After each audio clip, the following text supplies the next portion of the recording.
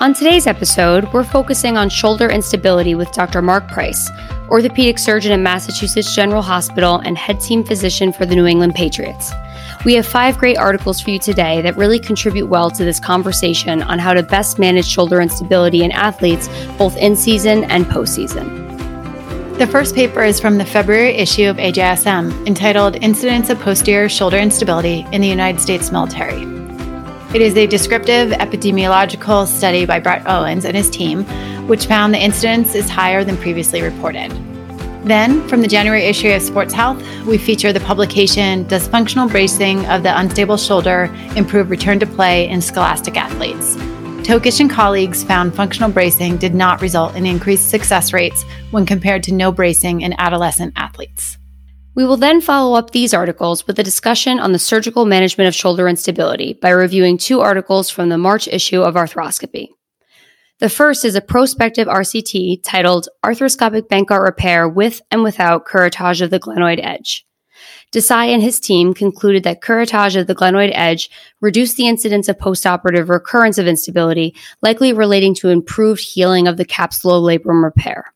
Avramidis and colleagues contributed their cases on the management of recurrent anterior shoulder instability by all arthroscopic modified Eden-Hibonate procedure using iliac crest autograft and double pair button fixation system. Finally, Dr. Hetrich of Brigham and Women's Hospital recently investigated the question, are there racial differences between patients undergoing surgery for shoulder instability? We'll dive deeper into this topic and chat about how this impacts resident and fellow education. We're very honored to have Dr. Mark Price join our discussion today. Dr. Price specializes in sports medicine, knee, and shoulder surgery. He's an attending surgeon at Massachusetts General Hospital and an assistant professor of orthopedic surgery at Harvard Medical School. Dr. Price earned his MD from Harvard Medical School and PhD in medical physics from MIT. He completed the Harvard Combined Orthopaedic Residency program, where Catherine and I both attended as well, and then went on to complete a fellowship in sports medicine and shoulder reconstructive surgery at Mass Gen. Dr. Price is head team physician and medical director for the New England Patriots and a team physician for the Boston Red Sox. He is a captain in the U.S. Navy Reserves and has served in combat operations in Afghanistan, where he was awarded the Bronze Star Medal for meritorious service. Welcome to the show, Dr. Price. Thank you for being here with us today. So we figured we would just dive right into it, starting with anterior instability first. So how do you manage an athlete who sustains a first-time traumatic anterior shoulder dislocation in season, and how does that change if they're a recurrent dislocator? Well, thank you very much. And thanks for having me on the show, guys. It's really an honor to be able to talk to you. It's obviously an area of ongoing discussion. And, I think you all know this, but I'll say it anyway, is that it's highly, highly individual. It depends a lot on the player's tolerance for risk, where the player is in their career, how secure they feel with where they are. And so I don't say that to try and dodge the question, but rather just to illustrate that you're not going to find very much one size fits all here. But let's give a sort of a general answer to that. I would say in season that unless you have an individual who's truly, truly miserable, meaning it's just coming out all the time and they can't do anything about it, it's going to be awfully hard to get somebody off the field. And I would say that that's at the high school level, that's at the D1 level, that's at the D3 level, and that's at the professional level. And it's just because, once you have that first dislocation, okay, it's kind of a shock. But we all know, right, within a couple of days, it's actually feeling okay. And if, they're a hockey player, they're back on the ice. If they're a football player, they're already starting to do some drills, things like that. And so by the time you see them, you're probably going to have a hard time convincing them that they're not doing well, because they're actually doing pretty well. And, it's hard to say to them like, hey, I know you're doing great. Let me knock you down 3 pegs and take you out for the next 6 months. And so you do, I think, owe it to your patient, though, to have a real conversation with them and say, hey, here's what we know about this in terms of recurrent instability, bone loss, subsequent development of bony lesions, and changing the nature of the surgery that they would undergo later on. But I would argue I have that conversation, a half a dozen times a year, and very, very rarely will somebody that's doing okay and not having episodes happen over and over again, really, would they ever submit to that? Now, in the other category, that person who isn't doing well, who says, "Look, I try and block. I tried to go up and catch a pass. I tried to, take a slap shot, something like that, and the dang thing keeps coming out." You don't really have to say anything. They're the ones coming to you saying, I need to get this done because I can't finish the season the way this is. I have to keep pulling myself out of games, pulling myself out of practice, whatever it happens to be. And so on those folks, it doesn't really take, there's not much discussion. It's more about, yes, I understand, and we'll do this at a time that works out conveniently for you, and get that done. So, and then after that kind of broad sweeping overview, then there's going to be a lot of other stuff that, depends, right? If it's the rookie who's really, really desperate to make the team, he's going to be a lot less inclined than the, sixth year veteran who's got basically an assured spot. May go ahead and say like, "Hey, look, I'm worried about some of the stuff with my future. I want to make sure that I take care of this now because I want to have another 6 years, and the coaches know I'm going to work my tail off, and I'll be back next season, good to go." And in reality, the coaches do know that they'll work their tail off, and they'll be back next season ready to go. So it's in a way, it's a lot of these are actually easier conversations than you would think. Do you find, the people that are not doing well and who have the recurrent dislocations, do you find that there's some other factors that are always sort of happening, whether it's like bone loss or position, or are they younger, or is it really just not always concordant with that? It's interesting. I would answer it in a slightly off way from what you suggested, Catherine, and that is, if they're having other pain, right? The instability they can kind of live with, but when you find a lot of times these guys will get biceps pain, quite honestly. And I don't, the theory is, right, they're sliding out the front and probably banging on that biceps quite a bit. And once that guy has, 2, 3, biceps injections or something like that throughout the course of a season, they're really, really interested in getting something done. They're just about through with it because they can deal with the inconvenience of instability if it doesn't hurt. It's really hard for them when they've got all these other parts of their body that hurts, and then now they've just added one more on top of that. And so they definitely want to get something like that done.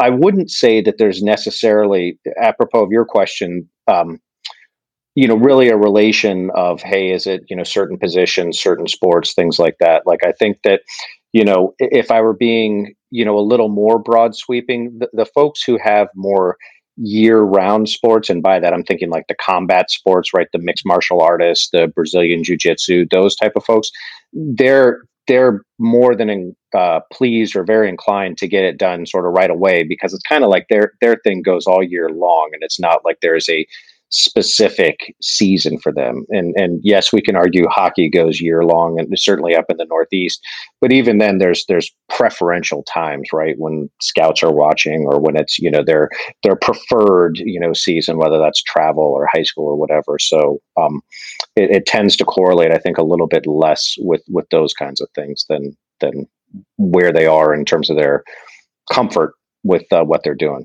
And I guess we should also add, right, if we're being really sort of nitty gritty, the senior in college versus the sophomore in college, right? Like, they're going to have a very different calculus in terms of that, because some of these seniors are very realistic. Hey, look, I play, D3 hockey. I love it. It's a great thing, but I got a, internship at this bank next year. I know I'm not playing hockey anymore.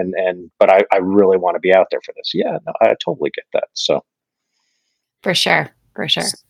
So then for the patients that you're managing non-operatively, you said they're feeling better. So, usually they don't want to come out of play. Are you bracing any of these players in order to get them back to play safely? Do patients prefer bracing? Do coaches bring that up to you? Or are you not a fan of bracing for shoulder instability?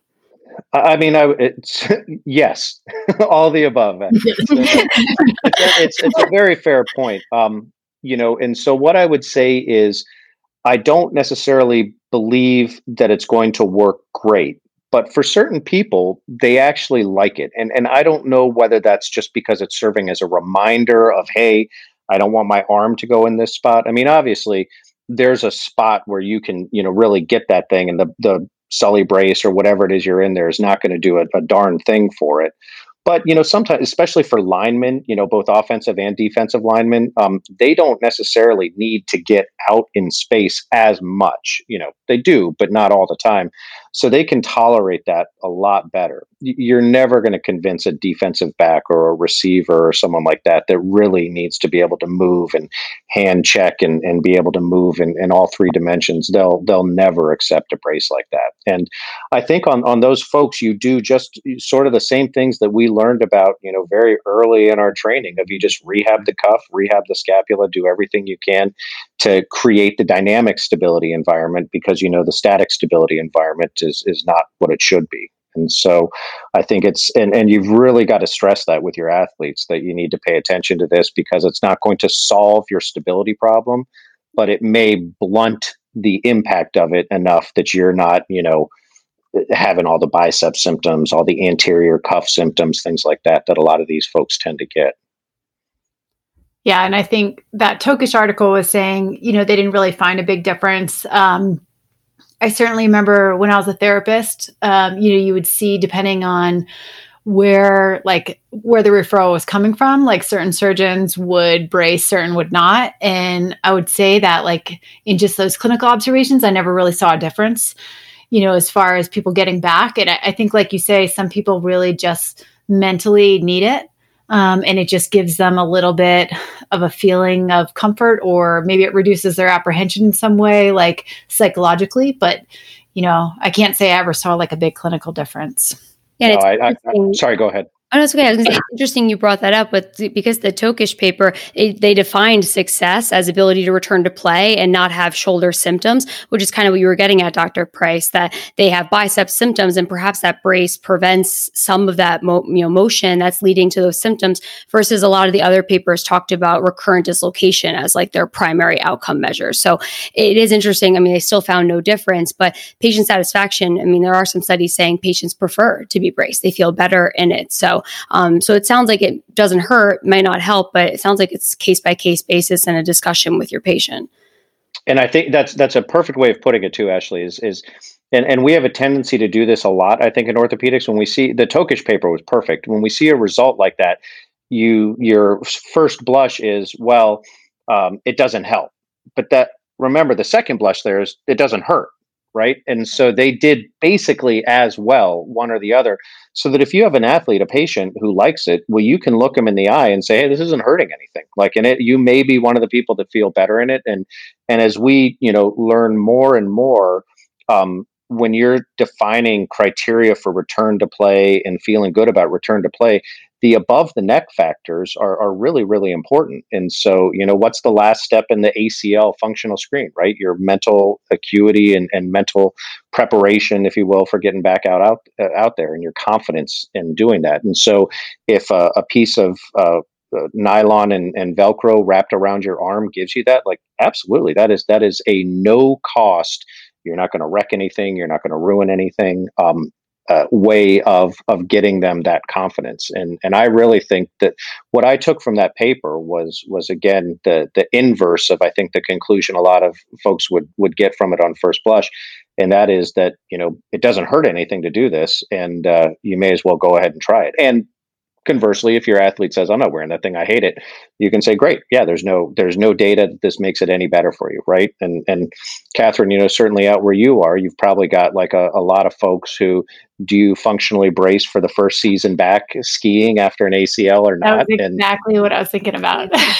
Yeah. Like, you read my mind. That was like, and I just have that discussion, just having like, so my sister had 3 ACLs on the same knee. So I have like a very sort of in tune perception of the, like, living with someone going through all those sort of surgeries and the psychological piece behind it. And, that's sort of, the speech that I give, like, if this makes you feel better, then there's no harm in doing it. And I have to say there's also a lot of people, in the communities where they see other people embracing, because ACL injuries are so common. So they just think of it as like, oh, that's just part of what I need to do in the beginning. So, yep. But it just, you sort of just give the choice and lay out the options and, let them make the decision for themselves. Exactly. And I think this goes to the bigger picture, if you will, of orthopedics, right? When we look at papers from 10, 20 years ago, success was defined, in terms of functional range of motion, strength, et cetera, or radiographic evidence of healing, et cetera. And now that stuff is almost secondary to patient satisfaction, right? Which is really what you're after. I mean, how many of us have the result where you look at the X-ray and you're like, oh my gosh, that looks horrible, but your patients are like, this feels great. And the thing is, I taught you all and teach my fellows and residents still is, don't talk a patient out of a good result. If they're happy with it and this thing's working and it's not hurting something, the most important and there. Obviously, you got to talk them out of a good result if it's a ticking time bomb waiting to go off.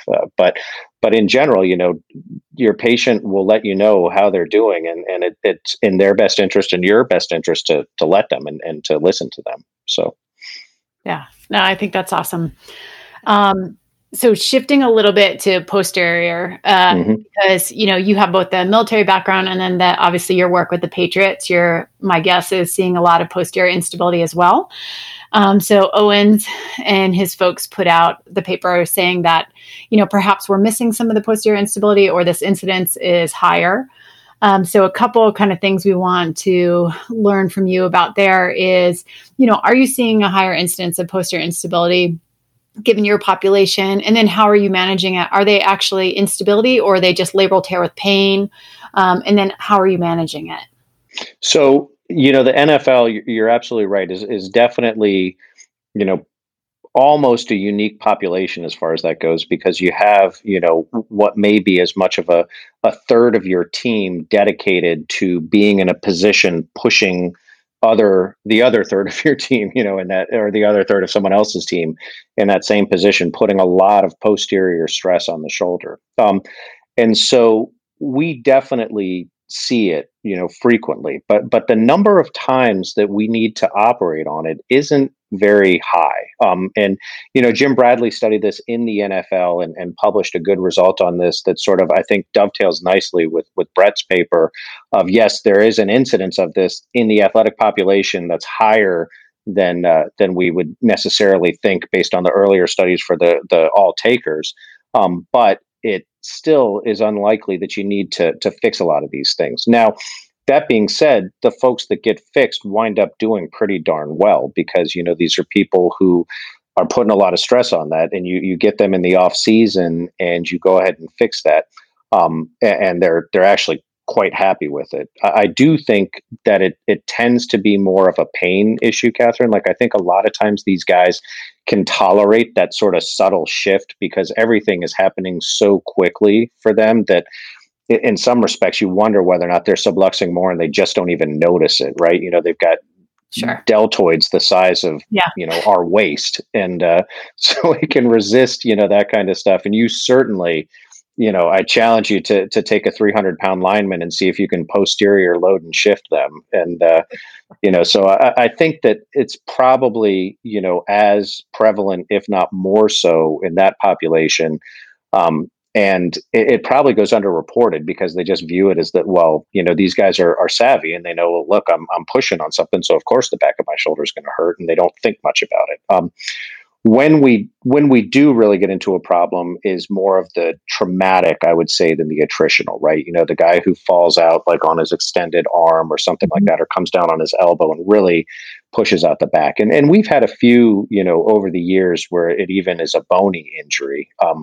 And we've had it all the way to the extent of where it's really more of a scapula fracture than it is truly a posterior bony Bankart. And you can kind of see that whole spectrum. And as you start marching up on that spectrum, the need to operate becomes clearer and clearer. These are the I would argue, the in-season instability surgeries I've done have almost always been posterior because these are guys who just really cannot get out there. They get into that spot and they try and block or they try and tackle, and the shoulder dislocates or at least subluxes massively. And it's a big neuromuscular response, right? The cuff just shuts down and all of a sudden they can't move their, they look for all the world kind of like a cuff tear, like a, infraspinatus tear or something like that. And that, your brain, the first few times you see it, goes there because you see like, oh, they've got good passive motion, but they can't do it at all. And it's really just more of just true cuff inhibition because it came out the back and just irritated the dickens out of it. And so those folks, that happens reproducibly for them doing what they do. And I can think of, several in season that we've done just because they say my season's over. Like I can't even play it down on this thing. Okay. Since you said that mostly posterior instability, it's more pain related that they're complaining of, not really instability aside from what you were just saying. Do you inject these? Like, what's your management of them in season? Do you do like a cortisone injection or lidocaine injection or something to get them through the season until the end to help with their pain? Typically not. I'm not a huge fan, I have to admit, of cortisone in the shoulder. I think there's a role for it in some things, AC joint, biceps, stuff that I would put under the heading of you don't care if cortisone messes it up. And that's the way I phrase it to my patients is if cortisone messes up your AC joint, it's not a huge ordeal, right? We'll just shave off the end of your AC joint. If cortisone messes up your biceps, it's not a big deal. Either the biceps will tear or we'll go ahead and tear it for you and then fix it if you want to fix it. And they look around the locker room and they see people with Popeye deformities and they say like, yeah, it hurt for a while, then it popped and now I feel great. And so yeah. They get that. When you start putting it in the glenohumeral joint, I get a little more nervous that you're already taking something now that you've admitted has instability, that therefore has abnormal contact forces in the shoulder, that we know, not definitively, but we know with some reasonable degree of confidence they are more of a setup for osteoarthritic changes. And now you're putting in chondrotoxic chemicals just to basically get them out there. And so I would never say never. In this line of work, there may be a circumstance where it does make sense and your patient is really savvy and they get it and you've had a good informed conversation. But I would say I've got to be talked off my position is how I would put that. My default position is no, I wouldn't do cortisone for that. I honestly think, Ashley, that you've got to demonstrate that you can do okay with a good cuff program. If you can demonstrate that you can make your posterior cuff strong and everything is going smoothly, but you still get just a little bite in the back and it's, the end of the season and you just want to, you're in a hunt for something or whatever. And you're like, geez, I'm like 70%. If I could be 90%, I'd be so much better. And we have that conversation about risk benefit from it, then I think it's reasonable. But in 7 years, I'm not sure that we've done many glenohumeral injections for much of anything, quite honestly. And I'm sure we could sit here and think of a few, but it would be the exception rather than the rule. The other thing that I've always carried with me, like literally for like over 20 years now, is so Axe in Delaware, he put out this article like in AJSM when AJSM looked quite different, but it was basically like grip and hand position modifications for like strength training. So it was whether you had posterior, anterior instability. And it was something that somebody gave to me when I was a physical therapist, and I used to just carry it around everywhere. And that I think has also like helped over the years where it's like, just kind of talking through, okay, like if you're in season and you're either anterior or posterior, you can, kind of change your grips this way, whether you're underhand or overhand, or you have you're doing some sort of bench and it's wide or narrow, and trying to just like think of all the ways you can sort of just like when they're off the field, minimize the provocation of those symptoms. So I mean, it's a super article and it's not like an evidence-based article, but just like anecdotal. I always found it pretty useful. Well, the other useful point there, Catherine, and it stresses another part about this is that it again shows why this is a team sport, that if you don't have a conversation with the strength coach about this player, you're really missing something. So that hand position thing, I think you're absolutely, I didn't know about that article, but I would argue it's spot on. So you got a guy with bad posterior symptoms and he's got a posterior labral tear. we talk to the strength coach and be like, hey, have him do bench press on 2 blocks, so he never really comes down all the way. Have him do, or there's more modifications than I definitely more than I know about. And you can usually just have that 30-second conversation with the strength coach and be like, hey, he's, one of these guys with the bad posterior labrum. And we're like, got it. And then obviously you're talking to your trainers all the time about that stuff. And truth be told, they probably know about it before you do. But Right. but that's the important, piece there is recognizing, hey, look, you're the doctor, the surgeon, and you're good if the wheels come off, but there's a lot of other people far better than you at keeping the wheels on. So make sure that they know, what the wheels look like, to beat that analogy to death. So, but yeah, that's a very good point you bring up. 100%. Thanks for listening to episode 3 of the Sports Docs podcast. We hope you've enjoyed this discussion as much as we did. If you like what you hear, please consider leaving us a review.